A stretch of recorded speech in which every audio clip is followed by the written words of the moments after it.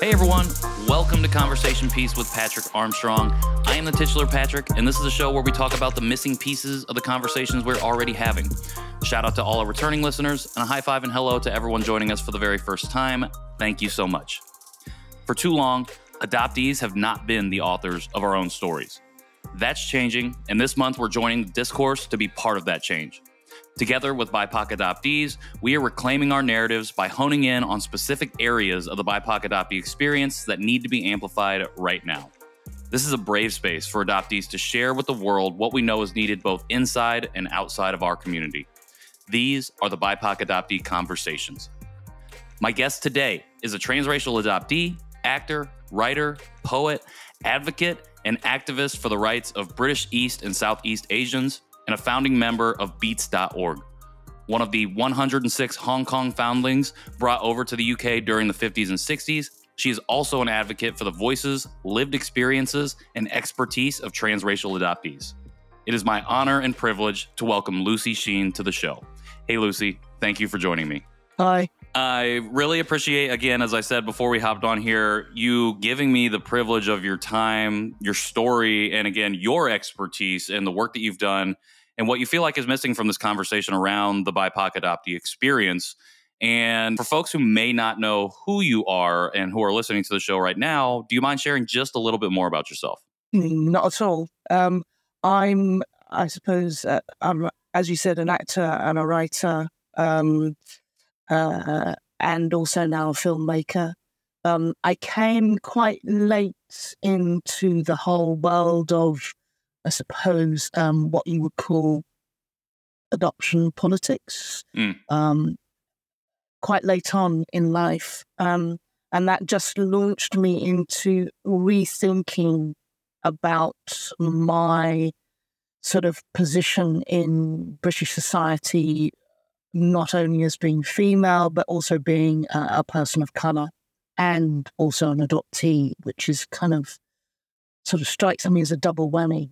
So, and it was from that it basically influences a lot of the creative work that I'm involved with and interested in, particularly in terms of narratives and where and who gets the right or not to actually tell those narratives. I did do for a short while a bit of, I suppose you'd call training work for prospective transracial adoptees. And I stopped because it seemed that everything was up the wrong way. I was being brought in at a stage where sort of the contracts have been signed, and I was telling these people who I'm sure had the best possible motives at heart, asking them to think about, do you know the social and cultural and racial politics of the area that you're bringing this child into?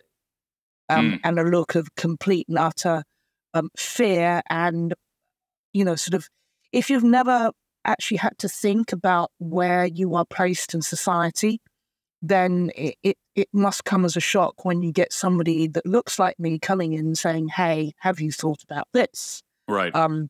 What plans have you in place to basically tutor your child and yourselves in the culture from which they come from so that you can speak to them in their native language and do that for as long as you deem necessarily for the child. So all of these things, for me, it's a no-brainer. These should all be done before you even get to the stage of looking at paperwork. So true. And I think that's where I come from the advocacy and activist side.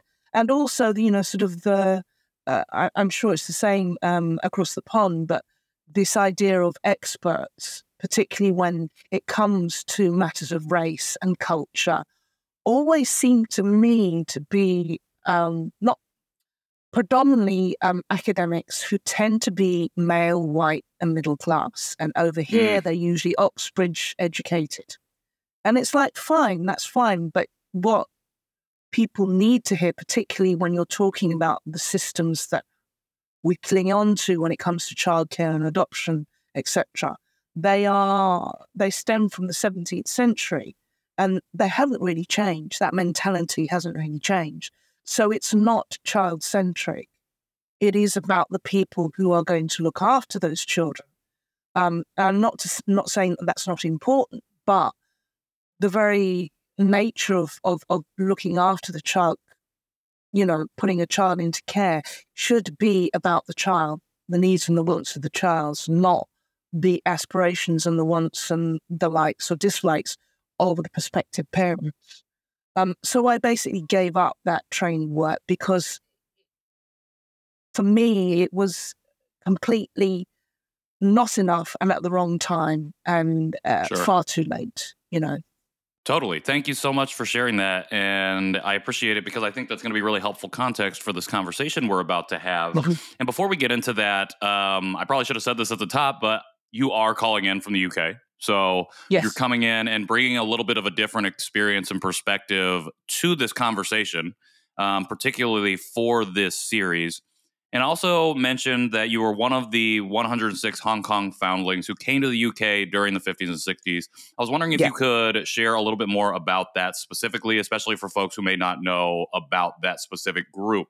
That came about, that particular program, which was imaginatively called the Hong Kong Project, was to do with actually trying to find homes for the ever-growing number of foundlings in Hong Kong. And that was off the back of migration post Second World War, and then obviously the revolution in mainland China. So, and several kind of like natural disaster events in Hong Kong during sort of the late 40s and 50s. So the indigenous orphanages were literally bursting at the seams. And the program initially, it was thought that they were going to adopt these children, mainly 99.9% of them being girls, to Asian American families. However, it was discovered that the preference for a lot of those families was male children, of which we were not. So Hong Kong being a British colony, it was then decided that they would try and place as many children as they could with British families, which,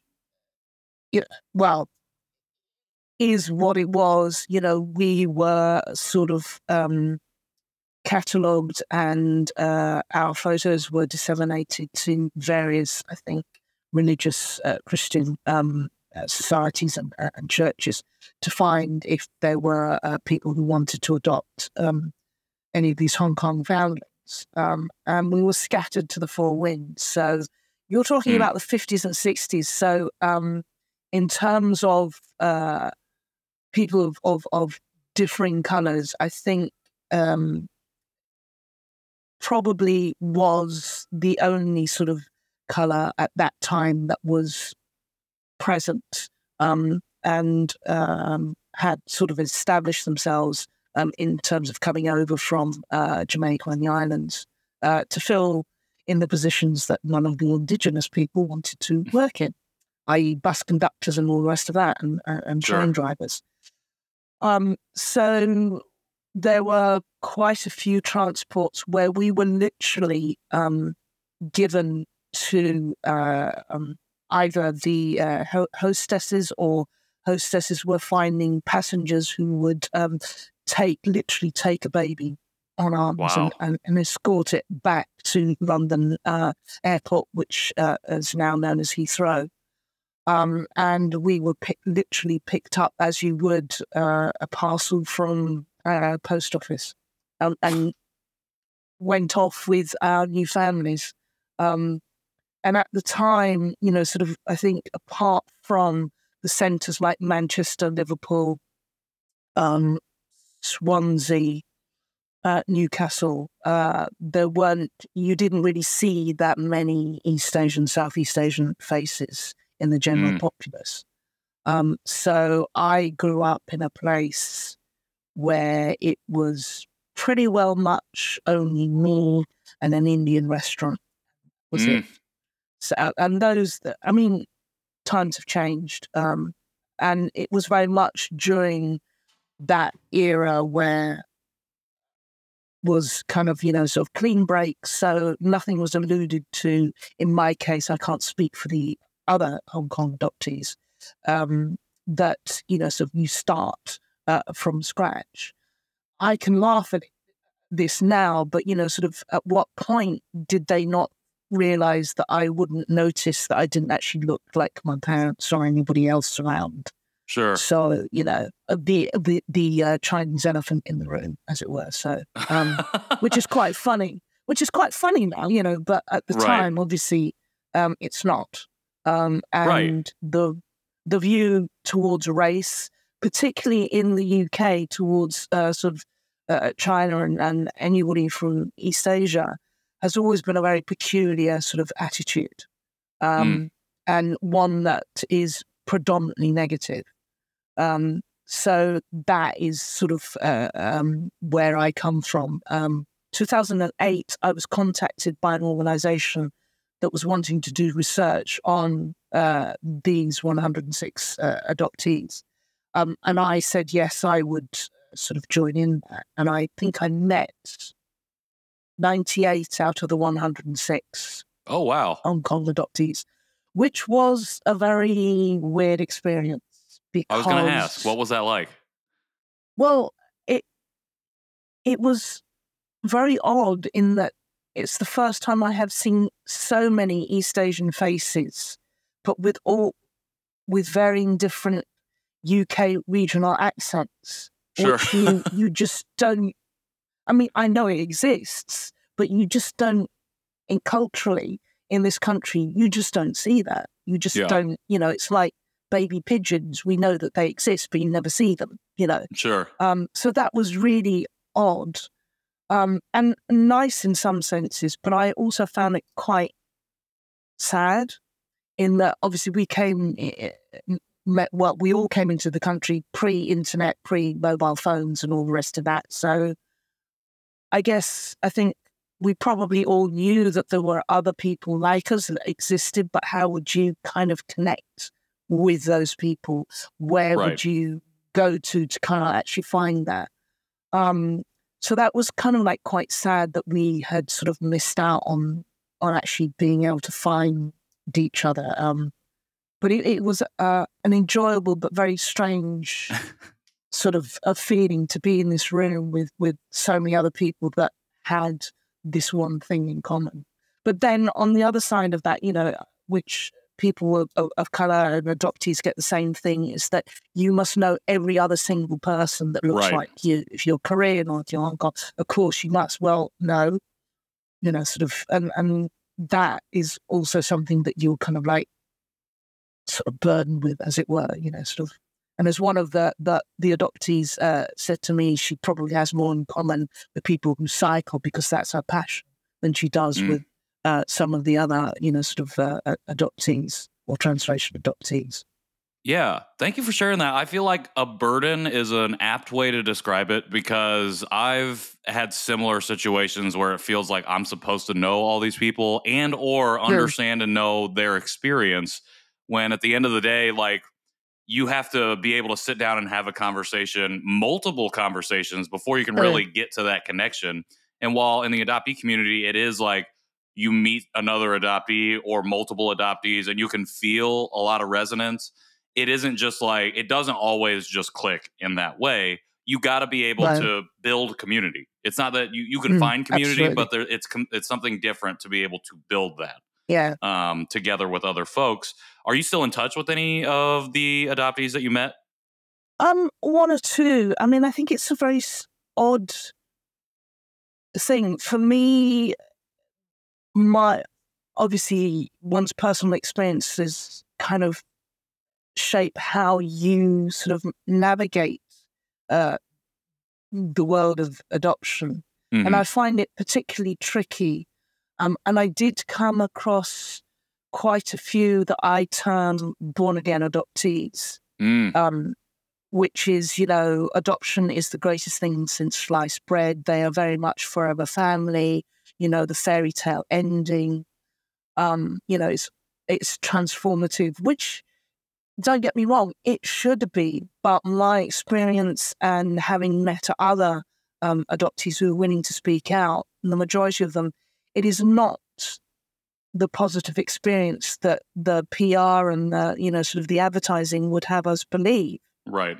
And I'm not against adoption or transracial adoption, but neither am I for it, because I think there are so many things that we as societies, particularly in the West, need to re-look at and to actually have some quite painful conversations around that whole sort of, and it is, unfortunately, I think, an industry 100% of sort of, I think, legalized trafficking of children, babies, and young adults sometimes.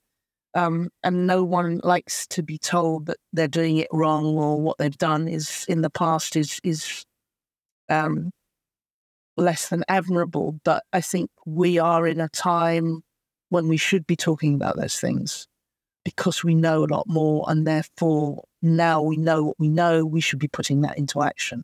And I don't see a lot of that happening in the UK or indeed in the States, from what I'm aware of. I mean, I totally agree. I think we need to be moving towards accountability. And I think it's really difficult for people to do that, particularly when it comes to adoption. Because like you said, it is, for all intents and purposes, legalized trafficking. When you are paying, when you can literally put a price tag on a person, that is commodification to any degree, in any definition, as you want to put it.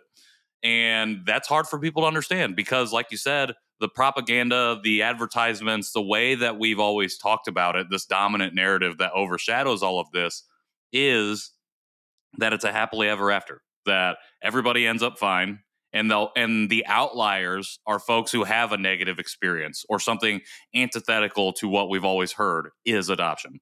And that's a problem. We have to have those conversations. One of the reasons we're having a conversation right now, and why it's important for folks not only within our community, but especially outside of our community to be listening, because they have to understand and they have to hear from us. Like you said, who are the experts that are talking about this? Like those older white men who have went to university, who have done a lot of work, that is one thing, but they don't actually have or carry, most of them don't have or carry that lived experience of what it means to be adopted, particularly transracially, particularly across countries. And we have to be able to share our experiences with that and be validated and taken seriously when we're talking about those things. I mean, I think there are so many things that are encompassed, particularly in transracial adoption, to do with decolonization of the environment. And, then you have that nasty, for better word, race, which we have to kind of embrace. And whether it's a human construct or not, we have bought into that hook, line and sinker, and we put so much store on that. So if we put so much store on that, then we have to have those hard conversations about what that means, what it does, what are the tools that you as parents, you need to have in order to be able to support that child to grow up, to be able to cope with anything that life throws at it. We don't get a manual when you have a child, however you get that child, saying that you do A, B, and C. You learn by your mistakes or from your parents, from your grandparents, if you're lucky enough to have those, and also by what goes on around in your environment. So all of these things need to be really looked at in terms of the transracial adoptee and what happens to that child and how that child grows up and how important it is for the child to have that safety of the markers that those who grow up in natural families, they don't have to fight for that. They don't have to think about, where do I sit on the social chain and the cultural chain? They can switch on the telly and they see somebody that looks like them and talks like them and, does the normal things. Whereas yourself and I, we will switch on the television and more often than not, we will see things that are stereotypes and racial tropes that are not us, 100%. So that's really important that we are flipping the script. We are reframing that narrative so that the emphasis is on the child and it is child-centric. And those things of the life that child had, it doesn't matter whether it's a month or 6 years, that is still an integral part of that child. And until that child comes into its majority, those are the things that need to be there for them to be able to pull upon. And if when they come 18, 21, they don't want to be involved with that, then that's a decision they make as an adult, having been fully informed throughout their formative years. Exactly. And that's a piece of advice that I try to give prospective adoptive parents or even adoptive parents whenever they ask. Like, a question that I get a lot is, how do I make sure that the adoptee in my life stays connected to their culture? And I'm like, well, one, you can't force anybody to connect to it, but you have to be able to provide them the opportunities to engage with it. And you have to actively be engaging with it yourself, and not from an appropriative manner, but from a manner of appreciation. Yeah. And I think that distinction is really important, because people think, oh, I throw on like a hanbok or something from Korean culture, and it's like, okay, now it's like, I'm doing it now. Don't you want to do it too? And it's what I call the sort of the dragon and lantern kind of like mentality over here.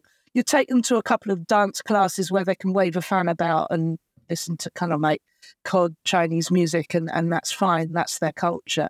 And it's not, and it takes an awful lot of work if you have no sort of background in that. So it's not just about the child. It's about you as a parent. Yes. And that's your investment. That's your commitment. That's your unconditional support and love for that child, is actually being able to have at least some of the answers, or being able to show that child where to go if they want to take things further. But you have to do the groundwork first. You can't expect other people to do that. And in this day and age, there is no excuse, really. Right.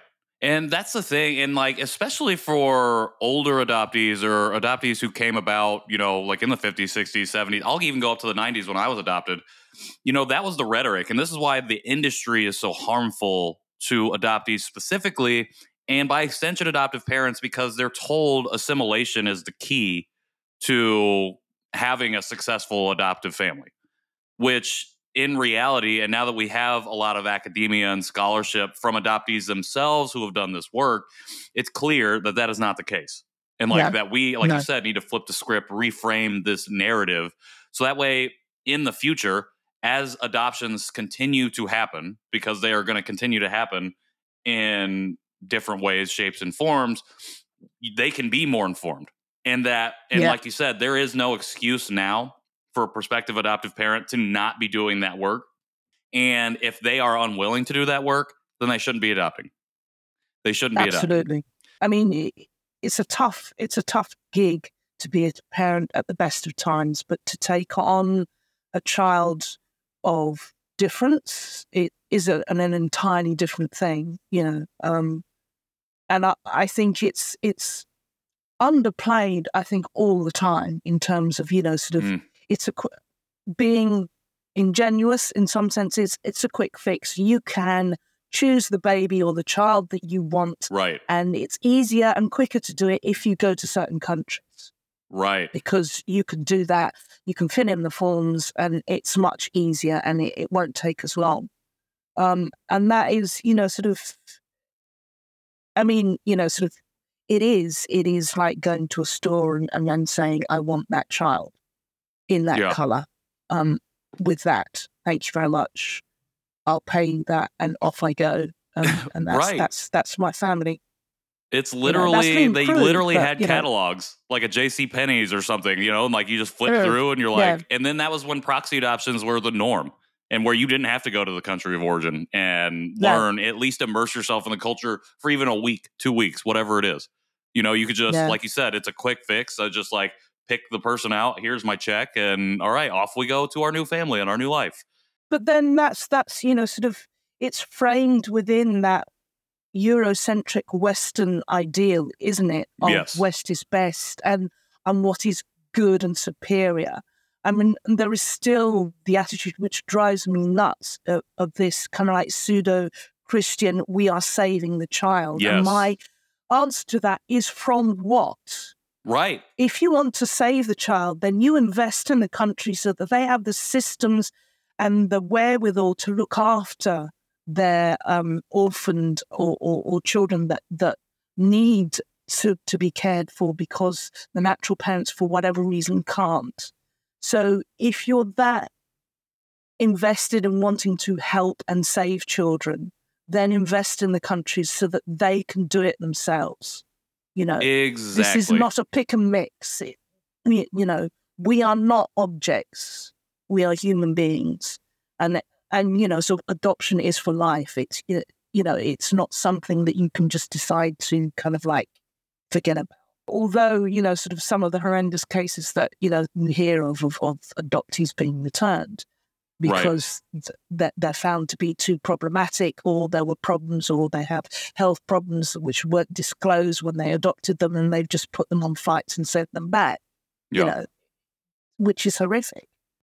It really is. And that's something I've been talking about a lot lately or over the past couple of years, actually, is that the reason that the narrative is what it is because the question that we're supposed to be asking ourselves is, why is anyone ever in a position to have to give up their child in the first place? And when we ask ourselves that question, we have to then acknowledge the systemic issues at play, like poverty, classism, just generalized capitalism, that cause folks to be in the position that they have to be like, the best option is for me to give my child away. And that's a problem. And we don't want to do that because, again, we don't want to be accountable to those systemic issues because we live in a society of comfort, or a society of privilege that most of us can be 1 or 2 steps removed and don't have to worry about any of those problems, any of those systemic issues. It tends to be reframed, and this was something was said to me a lot when I was very young. Well, when I started being annoying and asking questions, it was that sort of your parents didn't want you; they just literally threw you away. And obviously, that sort of people do things for all sorts of different reasons, but I'm a firm believer that to make a decision like that, even if you do it half-heartedly and you do it quickly because that once you make a decision like that, you can't take it back. Right. The position that human being has to be in, or that family has to be in, must be so extreme that, sort of, you must be so desperate to even consider something like that, or you are coerced, deeply coerced into doing that. And we don't want to think, the West doesn't want to think about things like that, No. Sort of, because it's all love and light and so if we're doing a good thing, they don't want to actually look at the dark underbelly of the reasons why adoption comes about, whether that's transracial, national, or intercountry. Sort of many of the reasons, for people giving up that, for women giving up their children are deeply disturbing, and we still find it very difficult to kind of like take that on board and talk about it. And we need to, we need to be talking about that. Well, again, it's like you holding up a mirror to yourself. And at the end of the day, the individual isn't necessarily responsible for all of the systemic issues, but you have to be able to recognize how you've played into this industry or the system and what your part is in it. Because when you can see that reflection, then you can start to ask those harder questions, because you're giving yourself the opportunity to recognize within yourself the role that you play. And then by being self-accountable, you can start to move a little bit more deeply into that conversation and have those tougher thoughts, those tougher conversations, that more difficult realization of, oh, there's something off here. There's something wrong here. Yeah. We're already 30 minutes into this conversation, and the whole point of the series is to address, what piece is missing from the BIPOC adoptee experience. And I think we've covered a ton. So I want to ask you specifically what you feel like out of maybe anything that we've talked about, or if there's something different or something else that you'd like to add to what you feel like is missing from the BIPOC adoptee conversation that we really need to be talking about. For me, I think there are two things that are missing is the actual adoptee themselves, and being able to actually voice their experience, their lived experience, and not to be, gaslit or shouted down. The second is sort of society as a whole, actually having the conversations that we've been talking about honestly and openly. It's going to be difficult. Those types of conversations always are, but the willingness to actually have those is still not there, I don't think, either here or in the States. I don't think we're anywhere close to where I think we should be, given the time that we're in now and what we know. And I think that would help greatly to transform childcare. I think it would. But you can't change that unless there is the willingness from the people who have the clout, who actually hold those positions, whether that be governmental in terms of policy, or whether that's in the major sort of, adoption agencies. There needs to be transparency, honesty, and accountability. And I think we are so short on all of those things. So how do those folks move closer to that? I feel like we've talked about it a little bit, and obviously it's child-centric. Like, we have to start centering the adoptees themselves in these conversations. How else do these agencies, just society in general, as a whole, move closer to getting to where we need to be? I think it's, again, having open conversations, actually basically doing your homework and not relying on the half a dozen experts that you know, but going out and talking to people who actually have lived that, who are where those experiences are still raw. And also from the industry that I'm involved in is being prepared to kind of like stand up and call out the stereotypes and the tropes. Sure. Like Joyride, whoop. For me, look, it's half a dozen one and six of the other. It's great to see, sort of Asian faces on screen, as it should be. But beneath that is the old kind of like narratives being regurgitated and repackaged so it is palatable for the general market.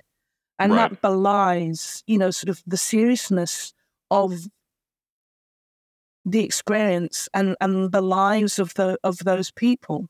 You can do something which is comedic and you can still push home and change that narrative. And unfortunately for me, that film doesn't do it, and it should have done, which I think is a shame, and it's a missed opportunity. It's playing into all of those things that I'm sure you, like me, the model minority, the adoptees got to be grateful, forever, sort of beholden to the people that adopted them, which is complete nonsense. We have to get away from all of those things.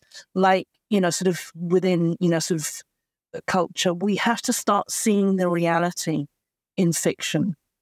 That has to start representing and reflecting the reality of what it means to be a citizen who is transracially adopted, who has, sort of dual heritage or tri-heritage, and what that means, particularly in this day and age, particularly post, George Floyd and BLM. There are so many things, good things that came out of that. And we now need to see those being placed in to the policies, to the government, to society, and how we as communities actually relate to one another. Right. And that starts from actually honestly wanting to speak to people who have the expertise and the knowledge and not relying on academia. 100%. I appreciate you bringing up Joyride. We've had many conversations about that film on this show and just other spaces, particularly social media. And I agree that it was definitely a missed opportunity. And I also feel like the community itself is trying to latch onto it as an opportunity to really focus in on why it was a missed opportunity. And so you talked about, particularly from your specific industry, film and television, that creative specific industry, how do folks within that sphere, how do they go about making sure they are addressing this, particularly when they tell adoptee narratives? How do we ensure that folks that are creating these projects, that work in production, that are in the writers' rooms, that are in the director's chairs, how do we make sure that we are accurately and appropriately telling stories like this? It's a long road. It's the same process that you do that the Black community has had to do, that the British East Asian community is now doing, which is you have to stick your head above the parapet and you have to start calling out this nonsense. And it's unpopular, and then you go through the phase of you start finding that people are looking for consultants, cultural consultants, and then transracial adoptee consultants. And that, for the most part, until recently, it's just a ticking a box exercise. They're not really interested in people saying, look, this is not right. This is not correct. It doesn't chime with the experiences that we are aware of. It takes a lot of effort, and also you end up having to do the work. And then it's a question of finding the funding to get unpopular narratives, because people don't know how to market these things, sort of what is it? Well, at the end of the day, it's a story. And if the story is good, then it doesn't matter whether you're brown, blue, black, purple with pink spots, you'll go and watch it. If it's done well, if the production values are good, and if the story is good, then people will go and see it. Crazy Rich Asians, sort of Farewell, Pointing Gaze, people will put bums on seats. But then again, it's, we have to target those that are in positions of power, that hold on to the money, who commission things, who produce things. And that can be tough, Right. And it's, sort of a lot of the time, there are sections within our own communities who just don't want to be reminded of the real stories. Sure. Because it's much easier to bury your head in the sand and just think everything's fine.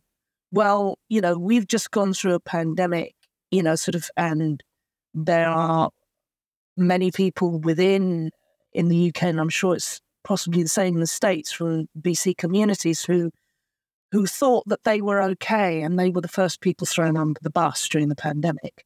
Right. And it's part of that thing for me, have we gotten to this stage as, sort of citizens, that we lack so little knowledge of ourselves, and we are so de-invested in what we are, that we would throw ourselves under, that we want to be something that we are not, that we want to be honorary white. We're not. Right. We need to learn to be proud of what we are, of where we come from, of who we are, and how we contribute to the societies that we are in, no less than anybody else. And we have to be able to stand up for that. We have to buck the trend of an older generation, which I totally understand, saying, keep your heads down, don't put attention to yourself, just get on with it. We've gone past that stage now. We are who we are. We are here because of our ancestors, and that will always be the case, and that's something that we will always be proud of, or should be proud of.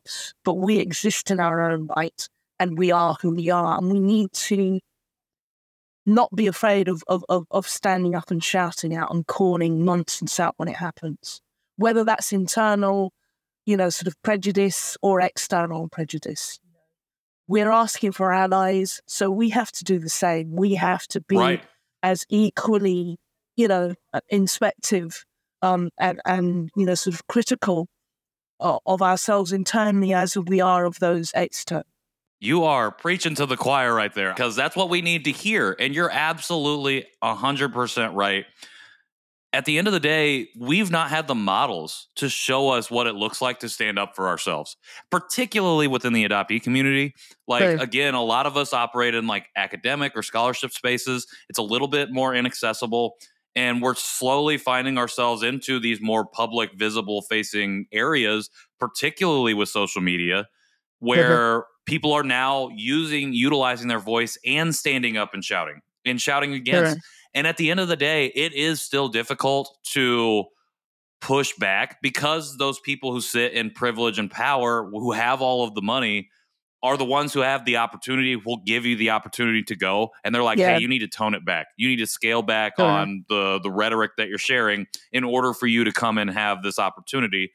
And some people are because of their circumstance or whatever their lived experience is, are going to be willing to jump ship that way and go, Yeah. because this is how I make it. This is how I get to that next level. And unfortunately, we have to, maybe not unfortunately, but we have to also have the folks who are willing to buck that and say, I Yeah. don't want your money. I don't need your position.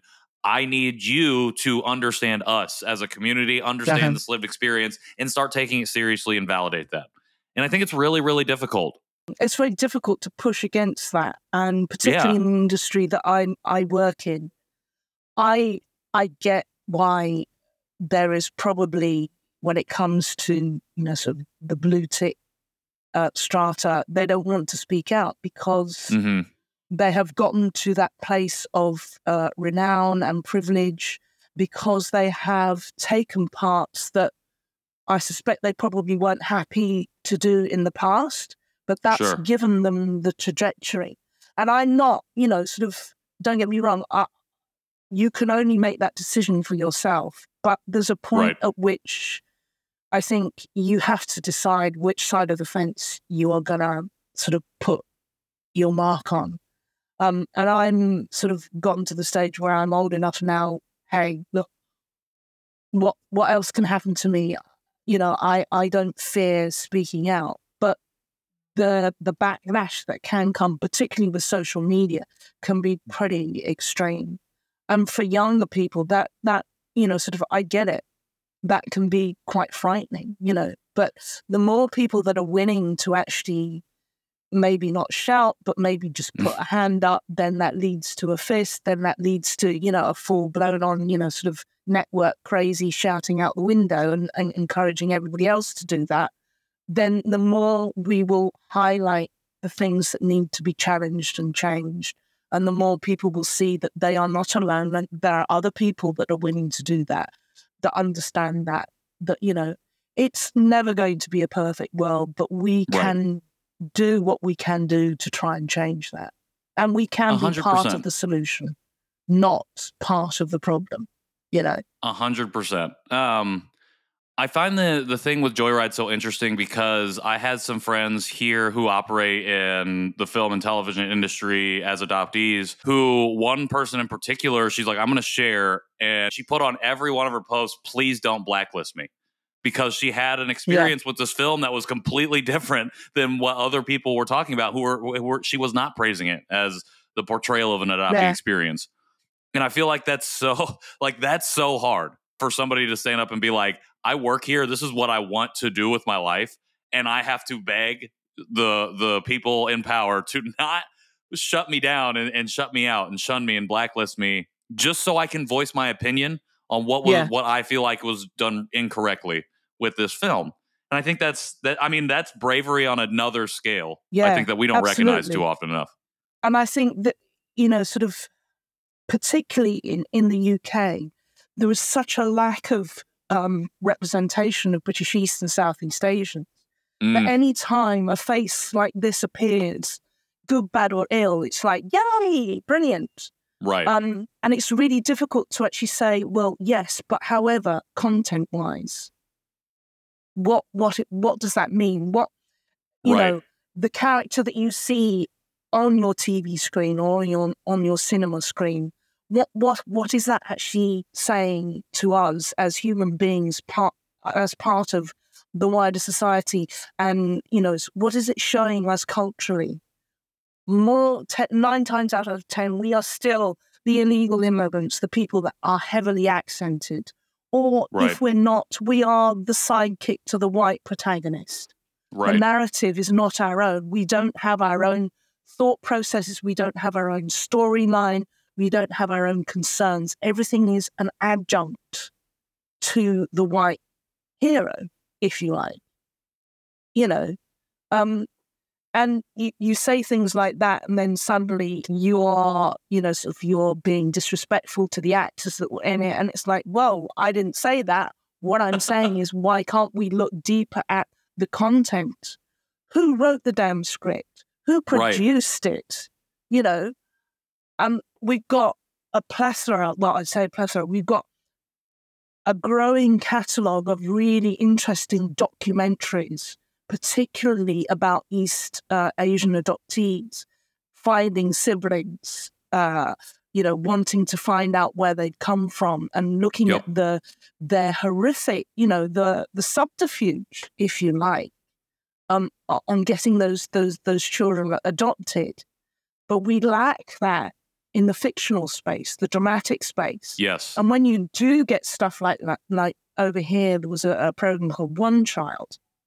And on the premise of it's brilliant. But watching the program, it's very much from a Western lens, from a white lens of, yes, this child was saved, etc., went to a good life. And why the hell would you want to go and look for your your birth mother? Yeah. And that just happens time and time again. Even when you get fictionalized, sort of adoptees, sort of in the big franchise, Loki. I mean, typical, the evil kind of nutty adopted brother. Right. And it's just, sort of, you're either kind of like evil and kind of like mentally ill, or you're saved, you have to be saved, and things have to be done for you in order for you to progress, sort of, or, sort of like Line, the adaptation of that sort of, sort of story was put very much, sort of the mother as the victim, and poor thing, she'd adopted these 2 children that were really, really problematic. And it's like, hang on a minute, it should be about the children, not about the white woman who's kind of like, for whatever reason is having a bad day. It should be about the children. And the fact that, they should never have been adopted he should never have been adopted in the first place. Exactly. Sort of, so it kind of that maddens me. But then that's a narrative which is palatable. And it makes people feel good, doesn't it? 100%. And the palatability, I think, is such an important thing to name, because I think that's I think a lot of us are realizing that all of the work, or most of the work that's out there about the particular lived experiences of adoptees, comes from academia and is less palatable or digestible for folks in the wider audience, which is why a fictional narrative is so important for us to be able to really internalize these narratives for other people, for people to really understand it. Because for whatever reason, they can turn their brains off to a documentary and be like, well, that's just, that's the outlier. That's something that's just so far afield. Like, they only made this because it happened to this one person or these 5 people, whatever it is. They can justify it in their minds. With fictional narratives, for whatever reason, it makes something click with people. And they're like, oh, okay, there's something wrong here. And they're more likely, which is something that's been said of my work, and I sort of did a wee social media post about this, is that initially I thought, having gotten critiques back from several literary people who all actually were male and white, middle class, sort of, the characters are really dislikable. And I was thinking, oh God, what have I done? And rereading what I've written, I came to the conclusion, it's not that they're dislikable, it's they portray a personality, a side that they don't want to hear. Right. That adoptees are not supposed to be outspoken. They're not supposed to have these feelings. They're not supposed to be, they're not supposed to question the wonderful life that they've been given. And that, mothers are not always the saints that we want them to be. Right. It's a difficult position to be a mother.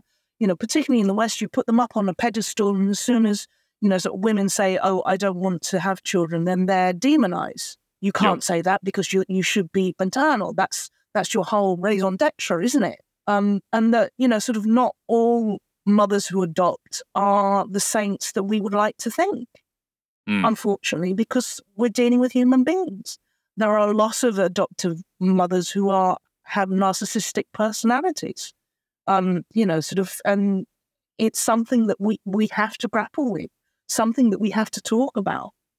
And I think those aspects which appear in my work, they are then classified as, it's not that it's bad writing, it's characters that people wouldn't like, they don't want to see that on stage, or that you're a very angry writer.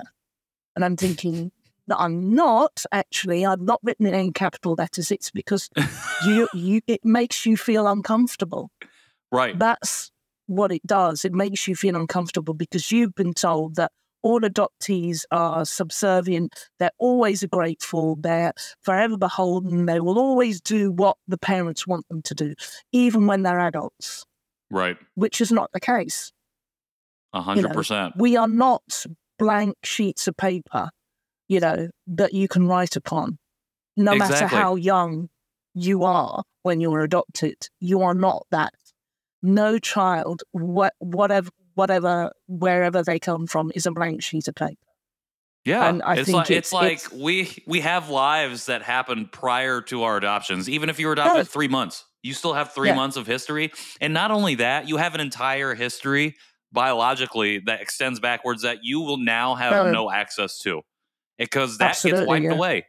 And at the end of the day, it's still there. But for whatever reason, for many reasons, we are not allowed to have that because they want us to be the blank slate, because we are now imprinted upon as in westernized ways, as American or as British or wherever you end up. Whatever.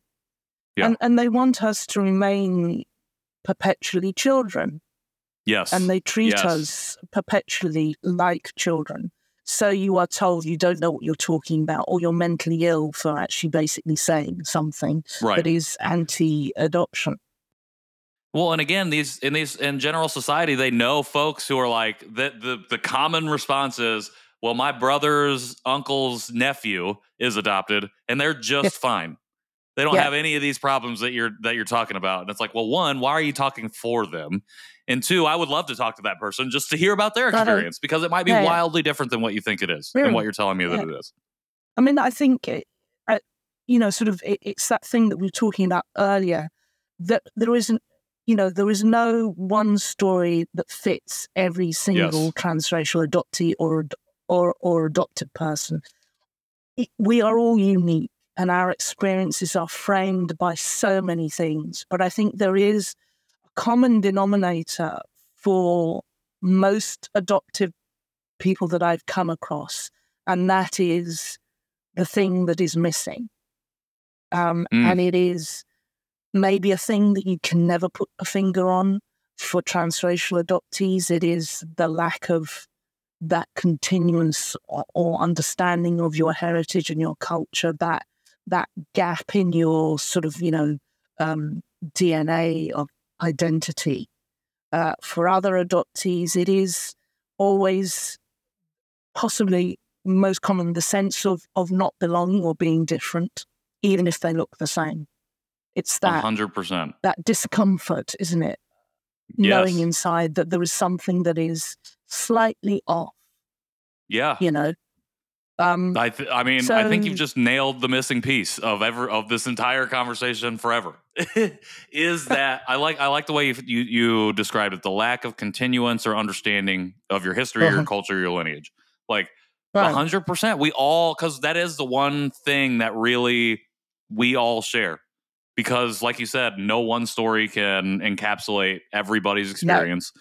Even if you're adopted to the same family, you are like my younger sister, also adopted from Korea, not biologically related to me. We grew up in the same household, a year and a half apart, like wildly different experiences, wildly Yeah. different relationships with Oh. adoption and our coming to consciousness moments.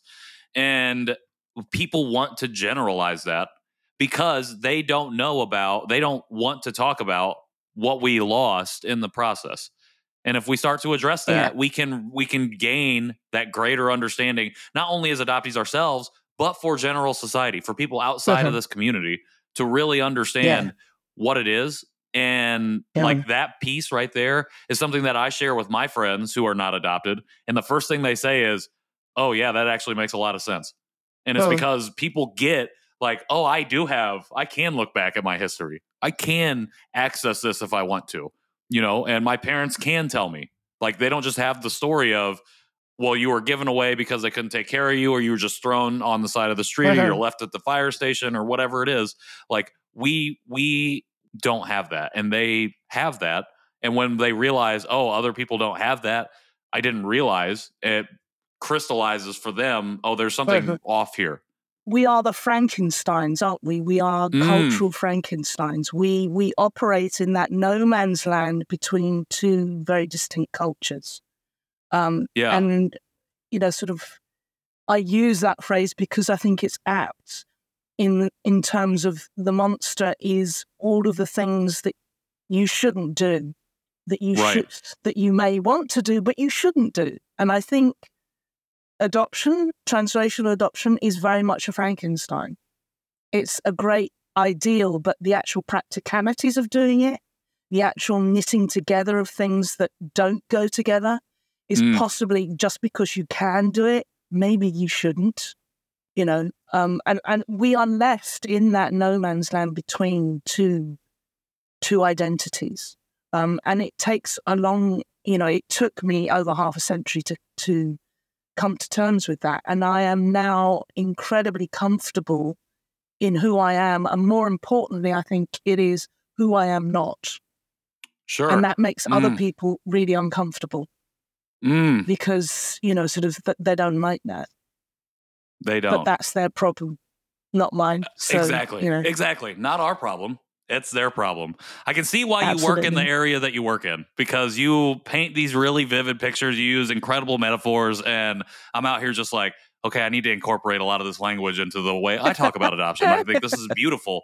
And Lucy, I really appreciate, we're already in an hour here. It feels like we've only been talking for 20 minutes. We've covered so many things, and you've given us such an education, not only myself, but the audience listening right now, about a ton of different things. And, we actually even did get down to this common denominator, that key missing piece for adoptees themselves. And I think it's really important for us to be able to learn from folks like you who have a unique, not only lived experience, but a unique perspective on the experience of what it means to be adopted, and the way that you're able to talk and frame these things, these concepts, these ideas of how we have that conversation and what we need to do to move forward is so, so important. And again, when we do this is labor for us to educate other people, to even have this conversation, to go through, to share this knowledge so people can learn. Is there anyone right now that you're learning from? Anybody that's inspiring you at the moment when it comes to shifting, reframing, thinking differently, developing new perspectives on this conversation or others? I've just finished reading Michael Holding's book, Why We Kneel, How We Rise. And I think it's something that pertains not just to people of Black, Afro-Caribbean descent, but to anybody who I think has been marginalized. And I think what is lacking both particularly in the UK, in the sort of transracial adoptee community and also in the British East Asian community, is that ability to kind of go beyond just the immediacy of our own sort of particular challenges, but also looking at our challenges in tandem with the challenges of other people from minorities and disenfranchised groups within society, and learning lessons from that, and knowing that collaboration and allyship doesn't mean that you lose that sense of who you are and that uniqueness, but that actually being able to join hands, the greater the group, the more the power you have, sort of, 100%. and actually taking, a leaf out of, sort of the civil rights movement, and looking at the variety of people that were central to that movement, not just people of Black heritage, but people of Asian heritage as well. And it's amazing that, particularly over here in the UK, we are not sort of immediately privy to that history, and we should. And I think that's a leaf out of your country's book. This is where we should be heading for. This is our power. This is our strength. Diversity is our strength. That is, and from that comes unity. I think I truly hope and believe. I absolutely love that. Could not agree more. We, at the end of the day, as an adoptee community, now we have to recognize ourselves and our own power. And then when we realize that, find our community, like you said, we have to be able to see and recognize that we are just part of a larger fabric of community and people, that at the end of the day, we all need to move together in solidarity, in tandem, to be able to reach what we want to reach, which at the end of the day is freedom. True freedom and liberation for each of us. And that's a big, lofty goal that America likes to hoist up on a flag and say, oh, we were already here, when at the end of the day, you can look out on the street and see that that's just not true. I mean, I think it was Obama who said building roads to nowhere and monuments of nothingness. And we can actually flip. If we join hands, we can actually be the people that build roads to somewhere and build monuments that mean something to everybody. And I think that's, an absolute goal and ideal. And I think it will come from, hopefully, the generations that are coming through now. I think so, too. I'm really inspired by a lot of young people right now who I actually just met with an adoptee yesterday who is 20 and is having a lot of these conversations already. And I'm like, that's great, because I know too many people who are like us or older who come to these realizations, these come to consciousness moments much later in their lives. Yeah. And it's like, we are not only building for ourselves, we're building on the foundations of other adoptees who have come before us. So that way the younger adoptees who come after us can continue to build vertically instead of laterally. So we can keep moving forward. It's about holding doors open, isn't it? And allowing people to walk through without and not letting them slam closed. Exactly. And we have to do that and ensure that continues. Exactly. Lucy, you have been an absolutely incredible guest. Thank you so much for everything that you've shared with us here today. I can't wait to continue to have conversations with you, because I feel like I learned a lot from you, and I would love to learn more about your specific story and learn more about how you got into filmmaking and how all of that is tied into all of this, even though we've talked about a little bit of that here. But as we come to a close on this particular conversation, last question for you. How does our audience here support you specifically? Well, you can follow me on social media. I'm not on X, formerly known as Twitter. I am on Threads, which is just Lucy Sheen, and I'm also on Insta. So please drop by and say hi. And if I've got time, if I'm free, I will obviously say hi and follow you back. So, yeah. Amazing. Well, we will have all of your socials, every way that we can connect with you, down here in the show notes. We'll also have Michael's book, Why We Kneel, How We Rise, linked down here in the show notes as well for anybody who wants to pick that up. Again, thank you so much for coming on, for giving me the privilege and honor of your time, your story, your expertise, your knowledge over this last hour. Like I said before we hopped on air, these conversations are usually 30 to 40, but they've been going a little bit longer for the series. This is 100% indicative of that, because there's so much to this conversation that we have to be talking about and that we should be. And so I really appreciate you giving us everything that you've given us in this conversation. Oh, thank you so much for having me. Absolutely. For everyone else, again, find the links to everything that we've talked about here in the show notes. If you want to connect with us directly, you can do so on Instagram at Conversation Podpiece. If you do feel inclined to leave a rating or review on whatever you're listening or watching this on, we would greatly appreciate that. And if you are interested in supporting the show in the future in any way, feel free to hop in our DMs or visit our website, conversationpeacepod.com. Until next time, I'm Patrick Armstrong, and this has been Conversation Piece. Thanks, Lucy.